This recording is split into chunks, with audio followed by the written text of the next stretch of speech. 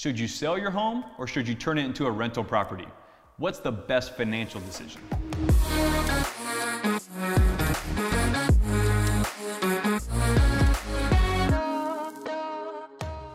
All right, welcome back to Real Life at Level 10. My name is Matt Farnham. This is a show where we discuss insights on real estate leadership and personal growth. So a question that we seem to get more and more now, or a conversation we're having more often, is with homeowners and sellers that are trying to decide, should I sell my home or should I turn it into a rental property? And that's a great conversation. And I will start with this and say that a good home doesn't necessarily mean a good rental. There's some things that you should consider. For example, how much equity is in the home? What is the return on that equity if you were to rent your property out? And what are your other options that you could use that equity for? So let's dive into this. All right, first let's discuss what it looks like if you have little to no equity in your home. So if you sell your home after all the costs that are involved, do you actually have positive net proceeds? And if that's no, or you're right around break even, then what you really need to consider is your risk tolerance. Now, I know at its surface, it seems like it could be a great option. I could rent my home out. If it covers your mortgage, great. You know, it'll start to pay down my mortgage. I can get appreciation in the market, and there could be a great outcome, and that's absolutely true. However, things to consider are your risk tolerance. For example, the markets are cyclical. You know, real estate's always going to go up over time, but in seasons, it definitely can go down. So are you in a position with your cash flow and cash reserves where if the market were to soften, if the market were to disappoint you, are you able to handle that value going down? If rents were to go down, which typically would go hand in hand, are you in a position to be in a negative cash flow situation? And if so, how much for how long before you're really in a difficult place? So you need to plan for that type of stuff, especially vacancies. You could have a season where you have a vacancy for a month or two or three. And if you're carrying the mortgage, are you in a position to do that? So yes, there could be some great upside with paying down the mortgage, somebody else paying that for you, the appreciation upside potential, of course, but you have to manage the risk tolerance. God forbid we ever see the 2008 to 2010, 11 years again in real estate, and that's a dramatic example, but that's what I'm referring to, where a lot of folks made the decision to rent their properties because of those types of assumptions, but the market disappointed a lot of people, therefore short sales and foreclosures and bankruptcies. So again, just things to consider when you're trying to decide if it makes sense to rent your home in a no equity situation.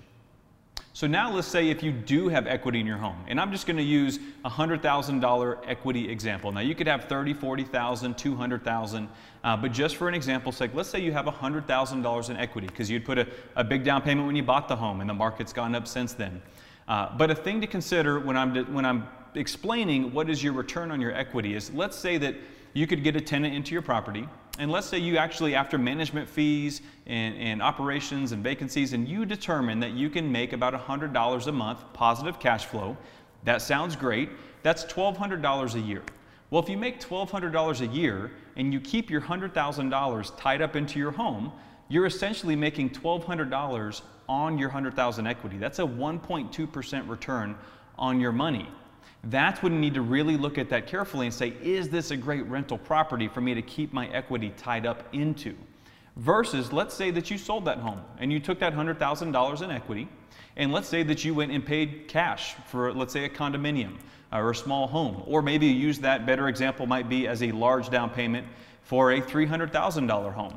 And by the time you look at the mortgage on that and the cash flow you could get from renting it, you're very likely going to conservatively be probably about a 5% return on that same $100,000, if not maybe reasonably a 6 to 7% return if you find the right property in the right neighborhood. And keep in mind, you still have the same appreciation potential whether you keep your same property or put that equity into another investment property. So another example of this is a conversation I've seemed to have recently a few times, and that is maybe some nicer primary residences that have been turned into rental property, or the homeowners considering renting their home out. In some examples where maybe they had purchased it new construction, where maybe they paid a bit of a premium when they bought it, or maybe they've taken out a second mortgage over time. For whatever reason, for what they have into the property, they're almost holding out, waiting to get a number to where they don't feel like they're selling it for less than they paid for it, or that they have into the property. And I'll just caution you, this is a very dangerous way to think, because in some of these examples, I've seen homeowners with $200,000, $300,000, $400,000 in equity in some bigger homes. And let's just talk about $300,000 equity, for example. In that example, a lot of these homeowners are probably fortunate to break even on their rental. By the time they have their costs accounted for, management fees and so forth, they're about getting what they're paying each month in mortgage and taxes and HOA fees. Well, in that example, they're getting 0% on their money. So let's say it's $300,000 tied up in that home, and you're getting break-even results. That's a 0% return on your $300,000 in equity. And that decision is made solely on the hope and waiting for the home value to come up. So you're hoping for that appreciation. Again, same example, you take that $300,000 and pay cash for a property, and again, conservatively, you're going to be a 5% return on a property, probably higher, 6-7+% return, and you're not paying any interest on a mortgage if you paid cash for it, and still getting the same percentage potential in appreciation. So again, it's not always so simple as just looking at my home saying it's a beautiful home that I've enjoyed living in, it makes a great rental property. There are plenty of things that you should be considering. Just a few final thoughts that are important to note. Now, first of all, capital gains. Now, I'm not a tax advisor, so you would want to always seek professional tax, counsel from your CPA or whoever, financial advisor. But keep in mind too, there's a lot of folks that have primary residences that they want to turn them into a rental home. And again, might be a great option, but you have to be aware of how long you've lived in the property in the last 5 years. And remember, if you don't live in your home for 2 of the last 5 years, you could put yourself in a position where it could be subject to capital gains tax on any gain you realize in that property. And let's say you rent the home with a game plan of renting it for a year or 2, so you don't have to worry about that.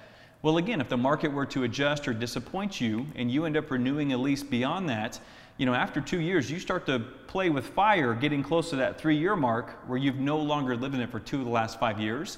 Again, I'm not a tax advisor. I just encourage you to get educated on these things before you make these decisions. The next thing to mention would be the option of paying down your new mortgage. If you have, since moved into a new home with a new mortgage, and let's go back to that $100,000 example where you have that equity in the home. Well, if you were to pull that equity out, and an idea that gets overlooked so many times would be to get that equity and just throw it at your new mortgage. Did you know that if you had a $400,000 mortgage, and let's say you just purchased this home, it's a new 30-year mortgage, and you were to take $100,000 from the equity of that other home sale and just throw it at that new mortgage, you would actually eliminate 50% of the interest that you would pay over the life of that loan and save $130,000 in interest payments. So another really good option to think about using the equity versus renting it out. And the last thing I'd leave you with this is, if you're going to be an investor, if you're going to be a landlord, do you want to own one property, or do you truly have a commitment and goal to work towards owning 5, 6, 10 properties? When you own a rental property, it definitely takes time and attention and mental bandwidth away from other things that you're doing or working on. So are you truly committed to becoming an investor, in which case maybe it's a great way to start with your current home that you're considering, but use it as a goal of working your way towards more properties. Owning one investment property is not usually recommended by financial advisors or myself for that matter. So I guess in summary, make sure you're not trying to fit a round peg in a square hole. A good home doesn't always mean a good rental. It may be great, but the most important thing I could leave you with is get the professional guidance that you need, get all the cards on the table, look at the other options, look at the return on equity, look at the neighborhood and the potential appreciation that you could realize, and all these things to make a wise decision for you and your family. I hope you found this valuable. If so, please share this content. I'm sure you know somebody that's probably weighing these decisions right now that could find some value in this. I also ask that you subscribe to the YouTube channel where you can get future real life episodes, as well as our podcast on iTunes and Google Play Store. So again, thank you for tuning in to Real Life at Level 10. Whatever it is you're doing, whatever it is you're walking through, do it at a level 10 and live with the results.